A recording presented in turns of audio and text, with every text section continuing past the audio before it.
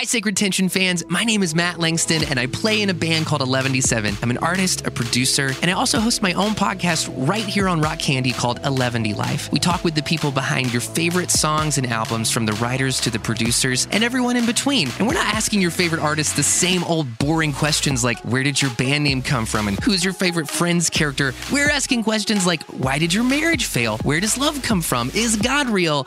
It is a show about the importance of creativity and pursuing your passions, and we don't let guests leave until it gets a little bit uncomfortable, so check it out right here on Rock Candy and your favorite podcast app. So the first part of that session was filled with a lot of anxiety, but then transitioned into this absolutely amazing experience where I felt connected with the universe.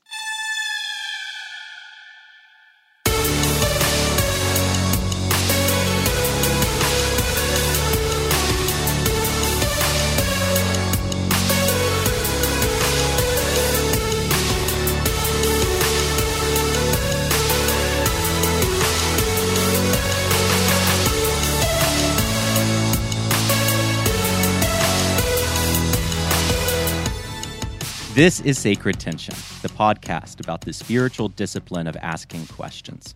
My name is Stephen Long, and I am here with Maggie Eli. Thank you so much for joining me. Thanks for having me. Yes, so we got connected through our mutual friend, Justin Bryant Dozier, who does all the visual work for this show.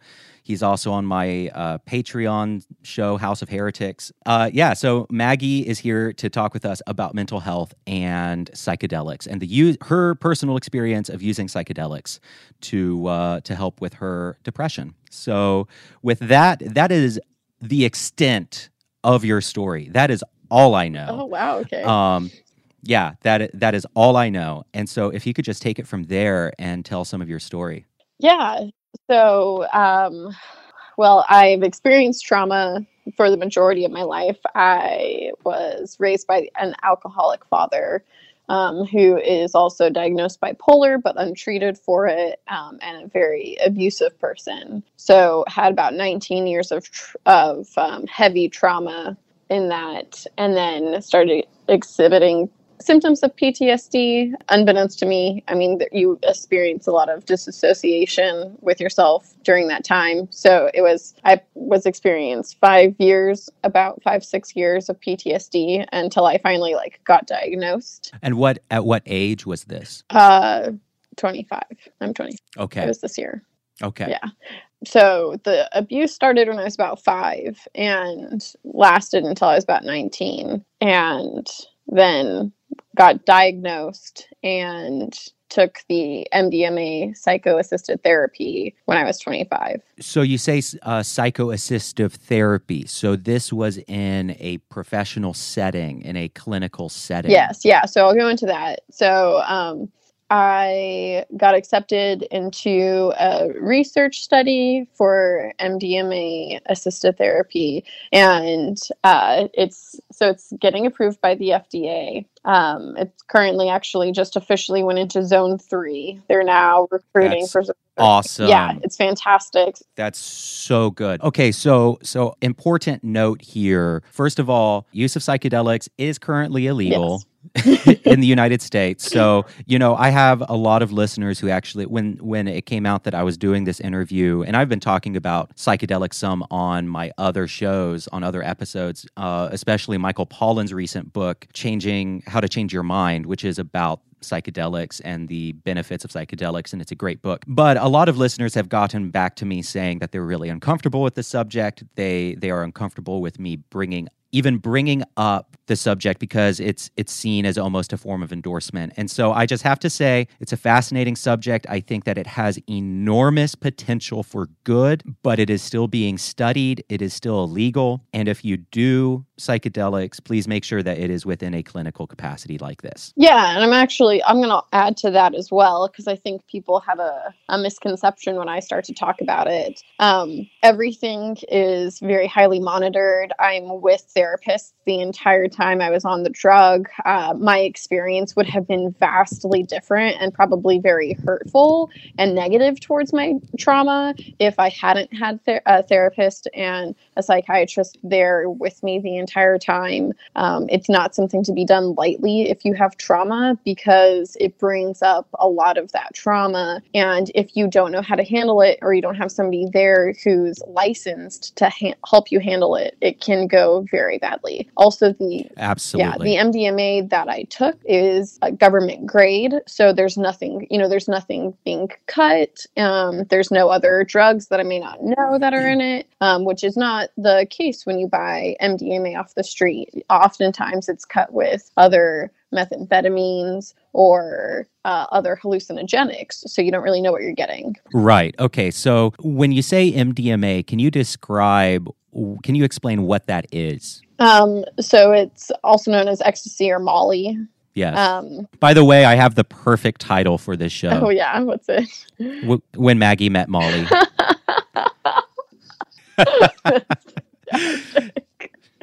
Yeah, that's the perfect title. So, okay, so it is colloquially known as ecstasy. Mm-hmm. And it's technically not even a psychedelic. It's a synthetic stimulant drug commonly known as ecstasy, and not technically a psychedelic. It has psychoactive properties, but it doesn't actually fall into the realm of psychedelics. Okay, got it. So tell us about your trip. Tell us about the leading up to your therapy, and then what it was like to go through it. Yeah. Okay. So, I feel like, my story deserves a little bit of background.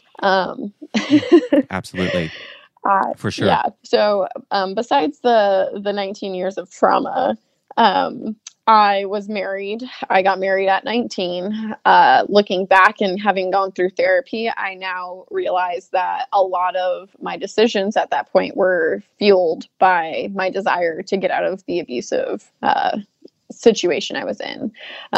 So I got married very young, and just a year ago now, my husband and I separated. He had been cheating on me throughout our entire relationship. It was a very codependent relationship. I hadn't worked through any of my problems, so very much had attached my worth and value to being a wife and my religious beliefs at that time. And so having that system crumble is really what led me to getting help for all my other issues. I started seeing 2 different therapists and started going to a 12-step program for codependency. Was it CODA? Yeah, CODA. I am in CODA as well. Oh, awesome. CODA is the best free therapy in the world. I feel like every person needs to go through it. Even if you're the healthiest human on earth, you can still grow from it. Yeah, CODA saved my life. CODA also saved my partnership with my boyfriend. Oh, that's wonderful. Yeah. Yeah, that's an aside. That's a whole other show. Yeah, so, I sorry, feel like, didn't mean to interrupt. No, it's cool. I feel like if I had found CODA at the beginning of my marriage might not have ended the way it did. I mean, there's a lot of other factors into that as well, but it would have been a lot healthier relationship, that's for sure. But yeah, so I got into I was going to 2 different therapists. I was going to CODA. I found out about the trial going on in Charleston, and I was at rock bottom. I was suicidal, extremely depressed. I was self-harming again, which has been a thing that I've ebbed and flowed in my life of using self-harm as a coping mechanism and then getting away from it and then falling back into it. So I was in a period, the worst period of my life, of self-harm, in suicidal ideation, and just knew that I needed some drastic change in my life, or else I wasn't going to be around much longer. So my husband and I separated, and I heard about all these different things and I just went for them. So I heard about the MDMA trial, one of my therapists had told me that I had symptoms of PTSD. And I was just like, okay, well, she said that because she, like, her practice wasn't in diagnosing things like that. She was like, I don't feel comfortable diagnosing you as having PTSD, but that's what it sounds like. So I contacted them, and that's what I said. I said, hi, I'm at the end of my rope. I don't even know if I have PTSD, but I thought I would give this a chance. And, you guys can tell me if I don't or whatever. Yeah, sure. And so, they were like, awesome. There are just a few requirements, like I had to live in a specific area, which was Charleston. And I was, and I had to be medically healthy enough to go through it. And then if I had PTSD, it had to be in a way that they could gauge it. So for the research portion of the whole thing, they needed to be able to see if my PTS got worse or better or stayed the same after this therapy. So it turns out, yes, I definitely had PTSD. And you go through preliminary stuff where you kind of talk about what it is you're dealing with and how you're doing health-wise and all that stuff, kind of how your PTSD is manifesting. And then you do your first drug session, which you have your two therapists there that you've kind of, they know your background. We've talked with non-drugs in the mix, and it's an entire weekend, actually. So you meet on the Friday night and you go over everything one final time, talk about any intentions that you want to have. They remind you of all of the stuff you're not supposed to do 12 hours in advance. Don't do any alcohol, drink any alcohol, you can't have food after a certain hour. Yeah, so it's a really rigorous process. Yes, then. yeah, they're very, and you also talk about if you've taken any medications that week, they go full in on how you're doing health-wise and making sure that you are in a healthy place to be doing this therapy.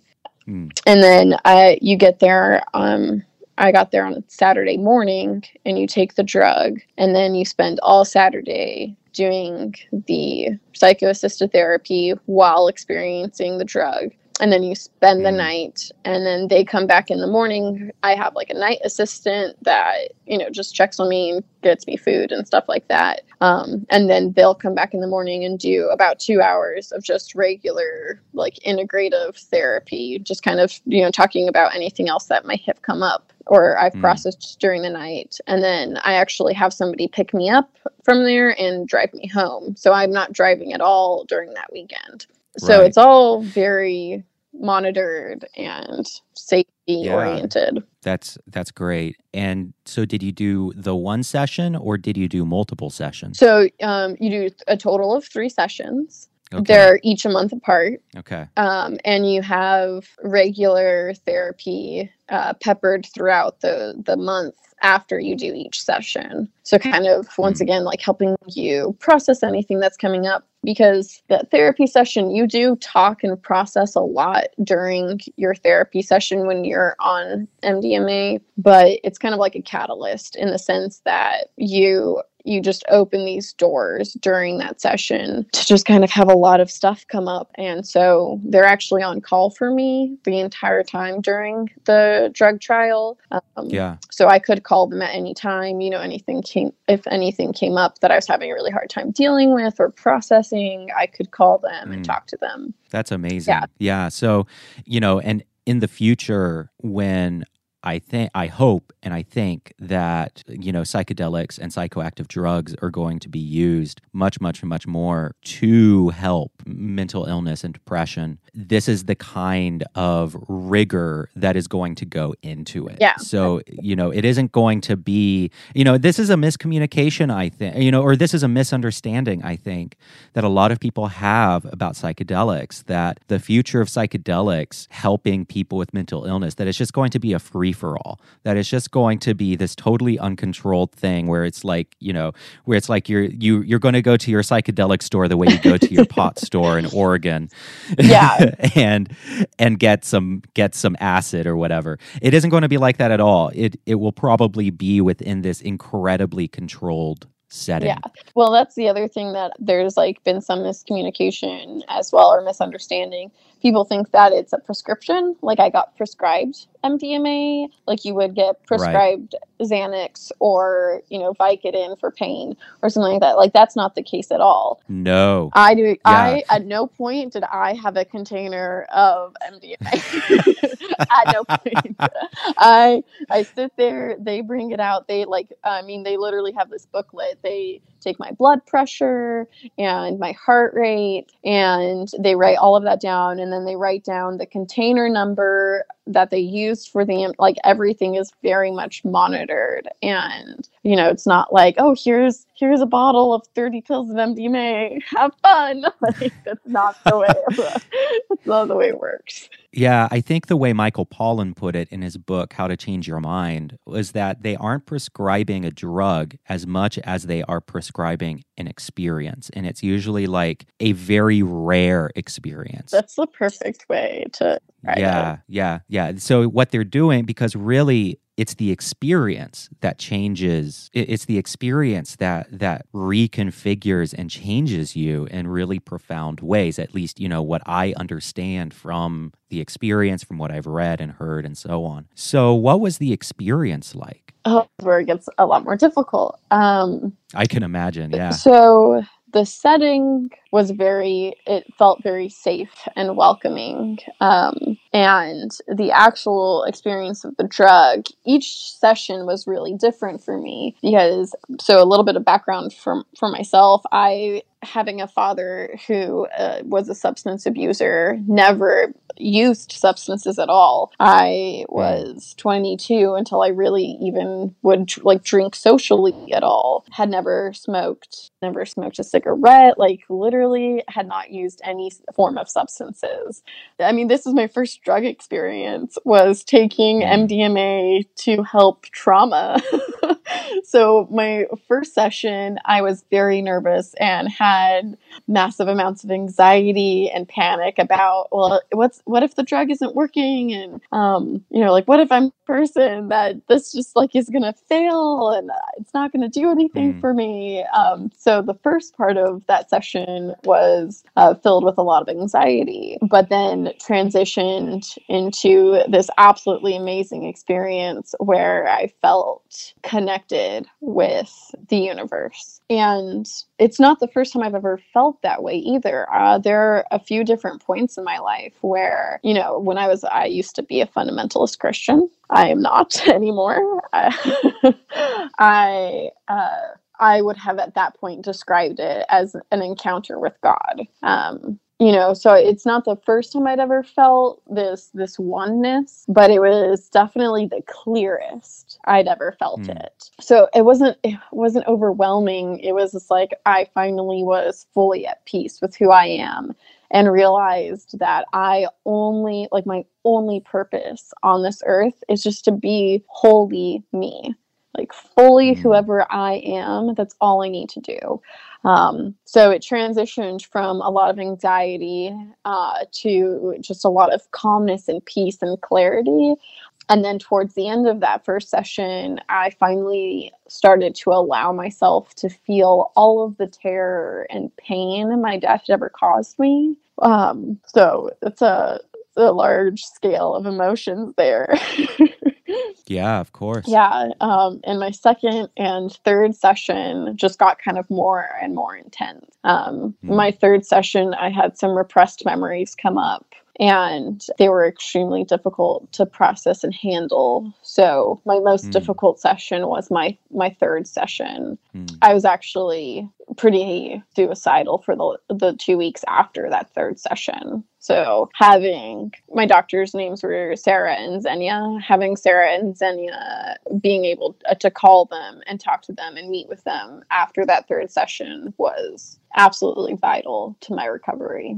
Absolutely. So that's amazing. And what has life been? I mean, I'm sure there's much more there to get into, and if there is, please do so. How did it shift things for you? Yeah, so while on MDMA, it was like I could look at all my trauma without all of the shame and feelings of blame.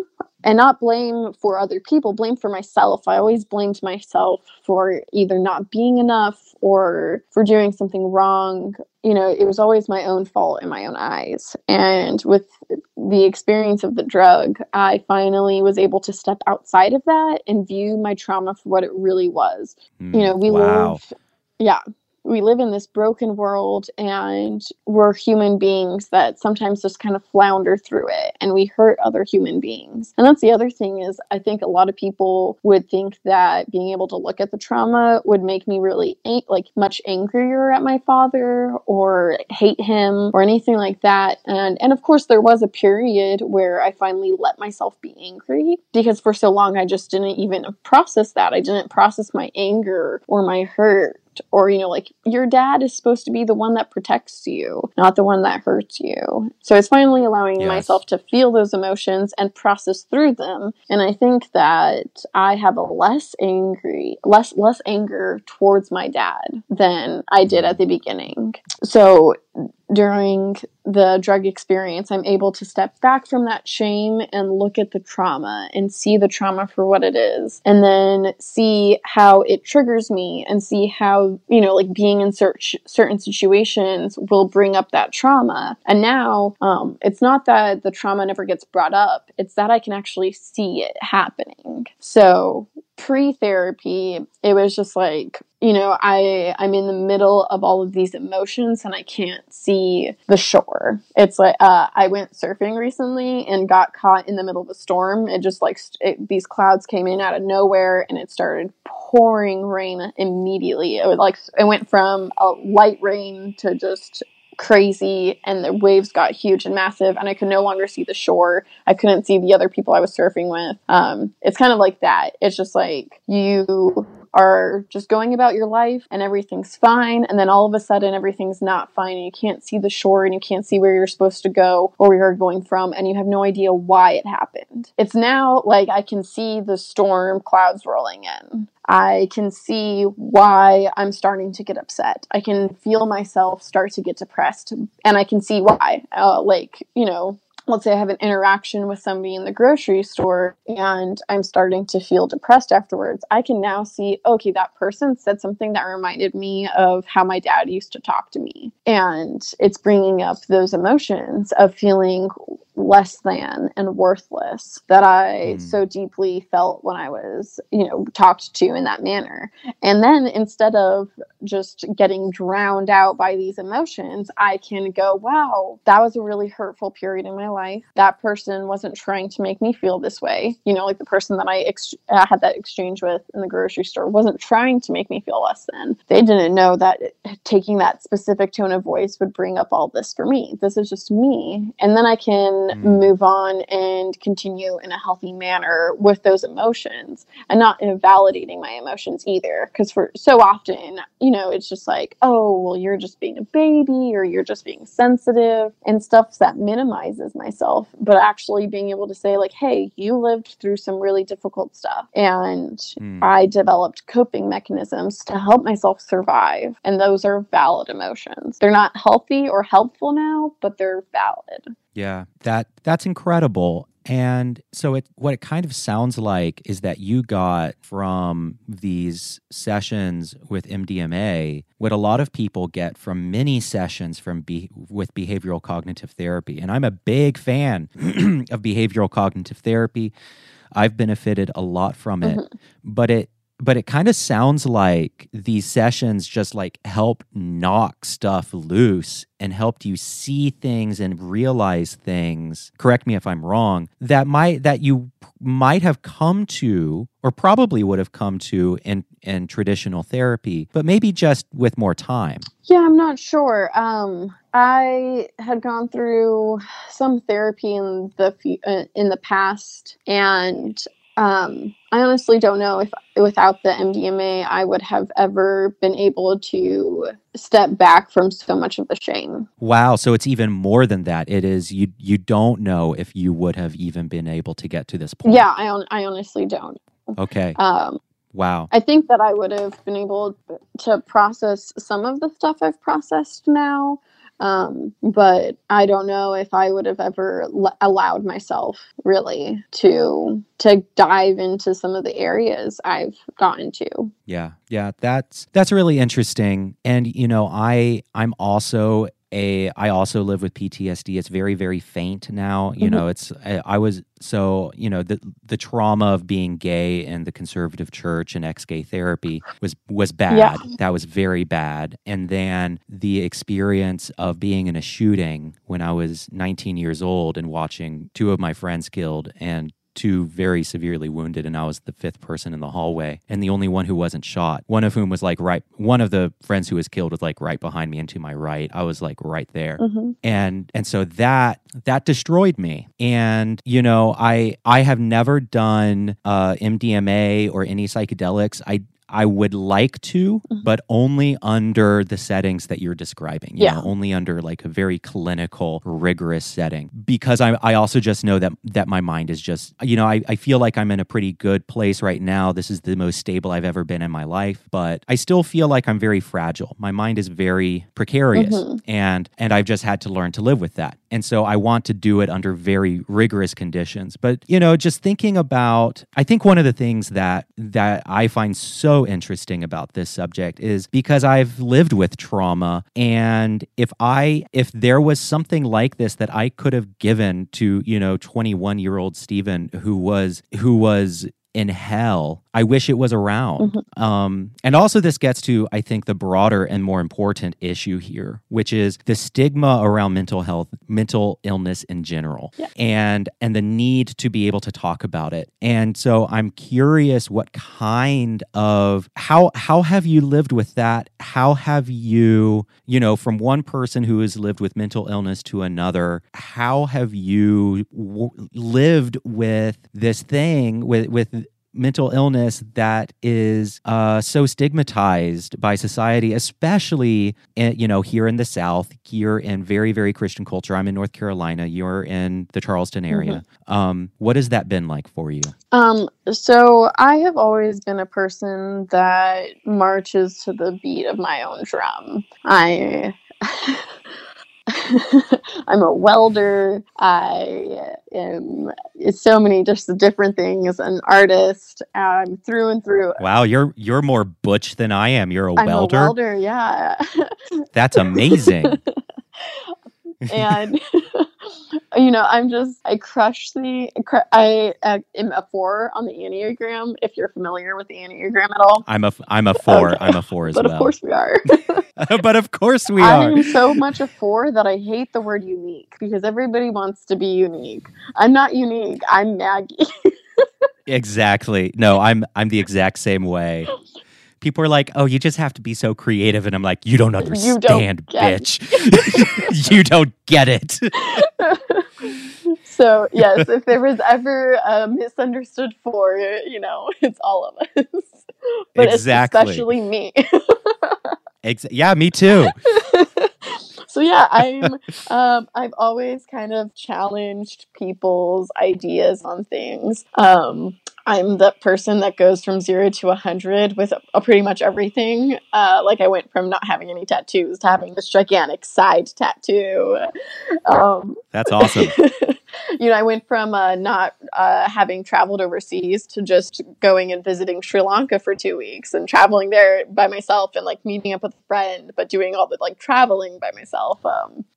So I am not afraid to challenge people's ideas on things. So specifically after I went through my MDMA therapy, I couldn't shut up about it. I'd meet people at a bar and be like, yeah, so I just I had PTSD and I went through MDMA therapy. I think that's how I heard about you because several, Joey Svensson from Bad Christian had you on his podcast. I was also on his show. Okay. And so I saw that, and then Justin for several months now has been like, "Oh my God, you need to talk to Maggie. She did MDMA," and that was like the only thing I knew. Yeah, that's probably the only thing most people know about me. Yeah, I've always been a big believer in being fully honest with where I'm at in life. And that therapy has changed my life for the better in one of the most amazing ways. And I would be doing a disservice to myself if I wasn't honest with people about how big of a difference it has made in my life in just a short amount of time. I think in January, it will be 6 months since my time ended in the research. And just in 6 months, my life is drastically different than it once was. And, you know, I've been a person that's struggled with anxiety and depression the majority of my life. And I think that having some close friends that I do and being able to talk to them through it has saved my life multiple times over. During the really difficult period of my husband and my separation, I had a few different friends that I was able to call and just talk about suicide with that weren't going to shut the conversation down and weren't going to, you know, me talking about it didn't make them feel uncomfortable. One of my friends even gave me this really great way to verbalize it. She said that, so she's sober for 10 years and told me that her sponsor used to always tell her this, that it's not the drink that you want, but it's the effect. So voice it that way. So that was suicide for me. So I would call her and tell her, hey, I know that suicide is not the answer, but not feeling this pain sounds really nice right now. Yeah, and absolutely. I totally get that. Yeah. So just, and then realizing, like, saying that out loud, like, I understand suicide is not the answer, but the not feeling of the pain is really like what the goal would be in suicide. And having people that were allowing me to voice that and not being scared or not trying to, you know, well, everything will be okay. And if you just pray more, if you just do this, or if you just do that, then you'll be fine. But don't talk about it. Because I feel like that's a lot of people's responses. It's just like, for some reason, there's so much fear surrounding other people voicing it. And I think part of it is because once certain people in your life start to voice that they have these feelings and have these struggles, that it's then going to make everybody else in the close vicinity start to realize that they do too. Yeah, exactly. And yeah, I mean, I can go into so many awful experiences of trying to talk about mental health and it failing. But I think, you know, I had this really formative experience when I was 12. And I don't say this at all to malign my parents. They're great, wonderful, beautiful people who did the best they can. But, you know, it was a really, really hard time in my life for various reasons. It was kind of a dysfunctional time of my life. And I didn't have the language of mental illness or depression. I don't think that was even on my radar. I was just feeling this really dark awfulness. And I tried expressing this to my dad. And his first response to me was, maybe we should get you into deliverance ministry to have demons cast out of you. And just thinking back, like that was the world's first response to me having mental illness. And, you know, I think I've pretty much lived with it since I was 12, you know, on and off to varying degrees. Sometimes it's been manageable. Sometimes it's been invisible but lurking. Other times it's been, you know, full-blown catastrophic apocalypse. But I think that, and I didn't even really take that experience seriously until like within the past 2 years, and realizing what that taught me about being a person with mental illness in the world we live in right now. Mm-hmm. And that it has often felt unsafe, it has often felt dismissive, and it has been overly spiritualized, at least for, you know, people like you and me who grew up, you know, in the Christian South. Yes. Yeah. Well, I actually grew up in California. Oh, okay. Yeah. So, but I did grow up in a Christian culture in California. It's not Right. quite the Baptist culture. It was like the very awkward non-denominational culture, which is a whole different thing, but similar enough. Yes. Yeah. Yeah. Well, and I think, I want to live in a world where I can talk as freely about my PTSD or my depression or my anxiety as freely as I could talk about a sprained ankle or carpal tunnel. Yeah.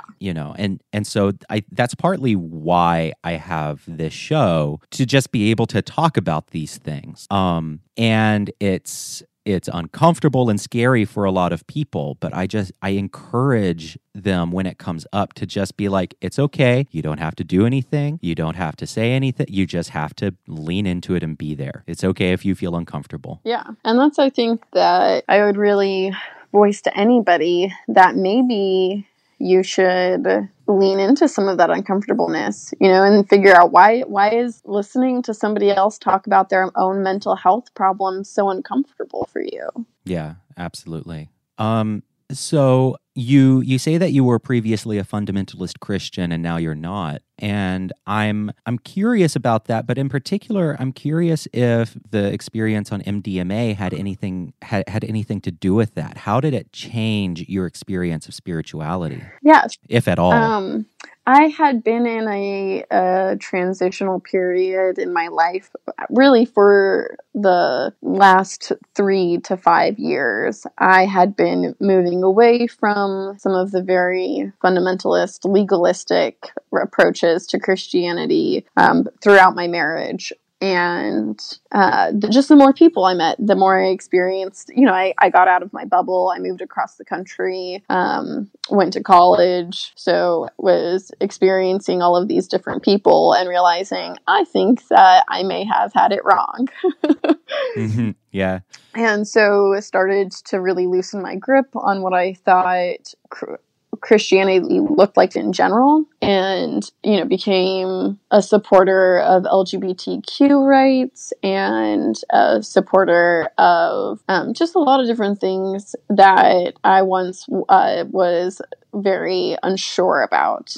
Yeah. And that's the other thing, is that during my trauma, Christianity was a beacon of hope for me, that there was something better out there. And at the same time, it was also a source of trauma as well. I grew up in this very small church that I entered when I was a preteen, which is obviously a difficult time for literally every person ever. Every person ever. And then it became a place that I could escape to a lot. But because it was a really small church, all the teenagers and preteens knew each other, and there's just a lot of difficulty in that space. And I really trusted one of the female leaders, and she ended up being pretty manipulative.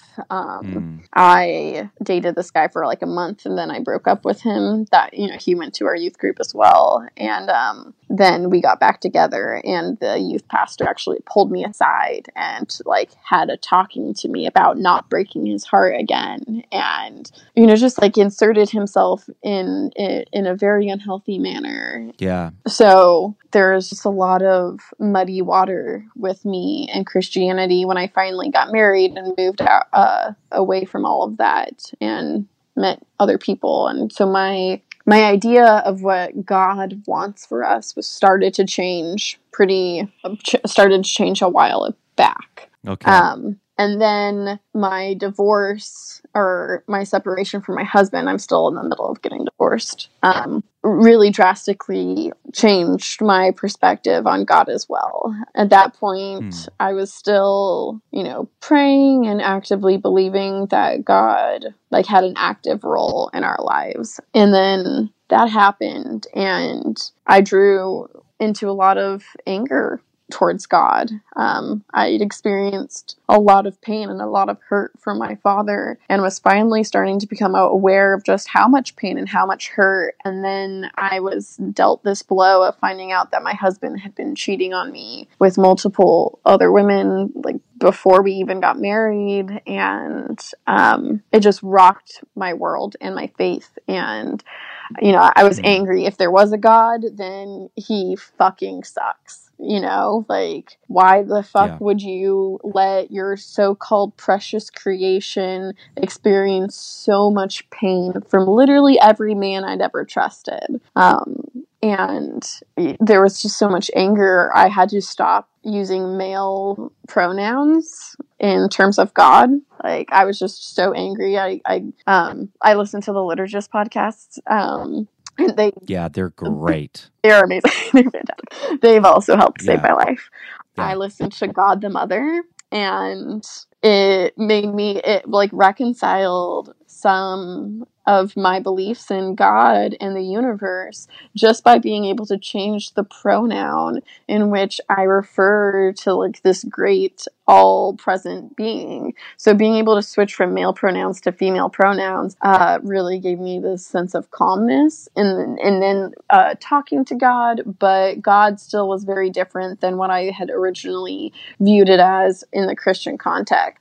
So God kind of became this, like, Mother Nature, the universe, a healer type of spiritualness. And then I did the MDMA sessions, and the oneness that I felt with the universe. And we talk a lot about your inner healer, and while on the drug, you feel just connected with everything. And so I had this amazing realization that my inner healer and the great healer are one. And so I would definitely say that the therapy allowed me to let go of some of the legalism I'd always held in my head, and the regulations of what a good person does and what a bad person does, and just be more accepting of a lot of different stuff, and then also be able to let go of a label that I could realize was causing me pain. So the label of Christianity was causing a lot of pain because of what I associate with the word Christian. Yes. And I think that a lot of people can identify with that.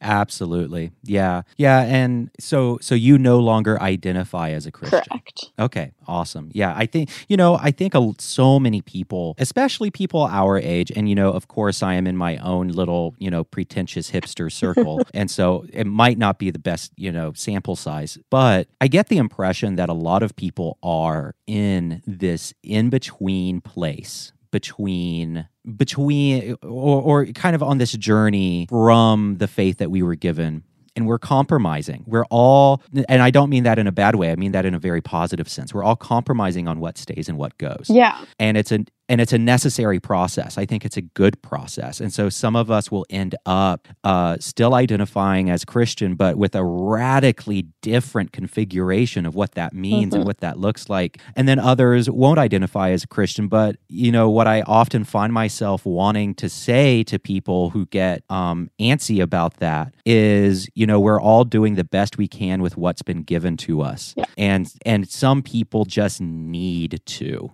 for their own sanity. And I feel like I still identify as a Christian, but I am a very weird Christian. I'm also a member of the Satanic Temple, which is a whole other. I don't know if Justin has told you about that or not. But, I don't think so. He may have mentioned it possibly. Yeah, that's a whole other conversation. But so we are all finding ways to survive the faith that we were given, whatever that was. Exactly. And that's the other thing, is just like, so I removed the label Christian from myself because the label was causing me pain. And I haven't been able to talk to certain of my family members about that because I know the backlash I'm going to get. And I know that they're not going to see that removal of pain from my life. They're just going to be blinded by the fact that I don't have that label anymore. And they're going to, try and talk to me about how much Jesus loves me and how Jesus is jealous for my soul and these things. And I'm just like, that's not healthy for me anymore. Like, exactly. And I'm not saying that that's not healthy at all or in general. I know that like I said, Christianity did help save my life at one point. And I'm not saying that it is a bad religion or a bad spiritual path. I'm saying that at this point in my own life, I know that it is healthier for me just to not carry that label. That's the other thing is, like, I still believe in a God, and yes, my God may be radically different than Christian gods, but I still have morals and still believe in so much of the stuff that Christians would agree. You know, like, I believe that love is the best thing that you could possibly do, and that my time here on earth is just supposed to be spent loving humans the best way I possibly can. Absolutely. And if I can do that a little bit better by dropping some labels, then I'm going to do that. Absolutely. Yeah, I agree 100% with that. And it makes so many people nervous. Yes. It stresses so many. Oh my God, I've had so many awkward coffee dates with concerned Christians over the past year. So many awkward coffee date. And I am not a confrontational person. Neither am I. I think yeah, I think I can sometimes come off as a confrontational person in my writing and on the show, but I'm really not. Like that's all just that's just a role that I play when I feel like it's necessary. But in person, I'm not at all. And so I mean, like, cringe-worthy, face-burning levels of awkwardness, especially when it got out that I was a member of the Satanic Temple. That was awkward. That was very awkward. Yeah. Well, so if people, we're coming to the end of our hour here, which is amazing. It feels like it's been 10 minutes. So before we end here, what resources would you recommend for people who are maybe where you are, or maybe where you were, and what resources would you recommend to them? So I would say check out MAP. I'm pretty sure it's .com. It might be .gov. So that's the people that are actually putting on the MDMA research. Awesome. They have a lot of literature about what the process looks like, any place that you could get in contact with. There are open enrollment for Zone 3 of the trial in various places across the country. Charleston is still one of them. I think there's like 2 places in California, so some other places throughout there. But you can find a lot of what the process holds and the regulations for that, a lot more answers on the like legalistic side of what the research is. I would very strongly recommend seeing a therapist. In the meantime, it would take a while. If you get accepted, it does take a little bit to go through all of the hoops. Reach out to whomever you can. Like, if you are struggling with mental health, find somebody to talk to about it. That just can be there for you. Yeah, absolutely. Do you have any social medias or websites that you where people can find you? Yeah, I am on Instagram as Maggie Sees Beauty. It's Maggie_Sees_beauty. I have a Facebook that I absolutely never use. Instagram is really pretty much my one social media outlet. Okay. So if Awesome. you want to get in contact with me, hit me up, talk to me about MDMA or therapy, or, you know, the color of the sky. Fantastic. Well, Maggie, it has been absolutely wonderful talking to you. I've thoroughly enjoyed Thanks. this. I've really enjoyed this too. Like I've said at the beginning of the podcast, really believe in being open about mental health. Yes, me too. And if ever you want to come back on, just let me know. Yeah, definitely. All right. Well, that's it for our show this week. The music is by the Jelly Rocks from the album Bang and Whimper. You can find it on iTunes and Spotify. Special thanks goes out to my team, Carson Green and Justin Caleb Bryant, for helping me with all the technical stuff for the show. They do all the images, they do all the posting, all the social media for me. So they do all the menial humdrum job, so I can focus on getting you interesting conversations every week. And so big thanks goes out to them. Also, special thanks to my patrons who make this show possible over at patreon.com/Stephen Bradford Long. If you'd like to join their number, I would so appreciate it. I can't do this show without your support. I'm already working full time, Plus, I teach 3 times a week. I'm a yoga teacher, teach 3 times a week, and I do this show. So this show is really only made possible by the support of listeners. And so if you would like to join their number, please go to patreon.com/Stephen Bradford Long. And there you will get, for $1 a month or even $5 a month, you will get a separate patrons-only podcast called The House of Heretics, in which Justin and I have rambling, unedited conversations about faith and doubt and life and all sorts of things that are probably unsuitable for public consumption, but whatever. As usual, Sacred Tension is written and edited by me, Stephen Long, and is a production of Rock Candy Recordings. Thanks for listening.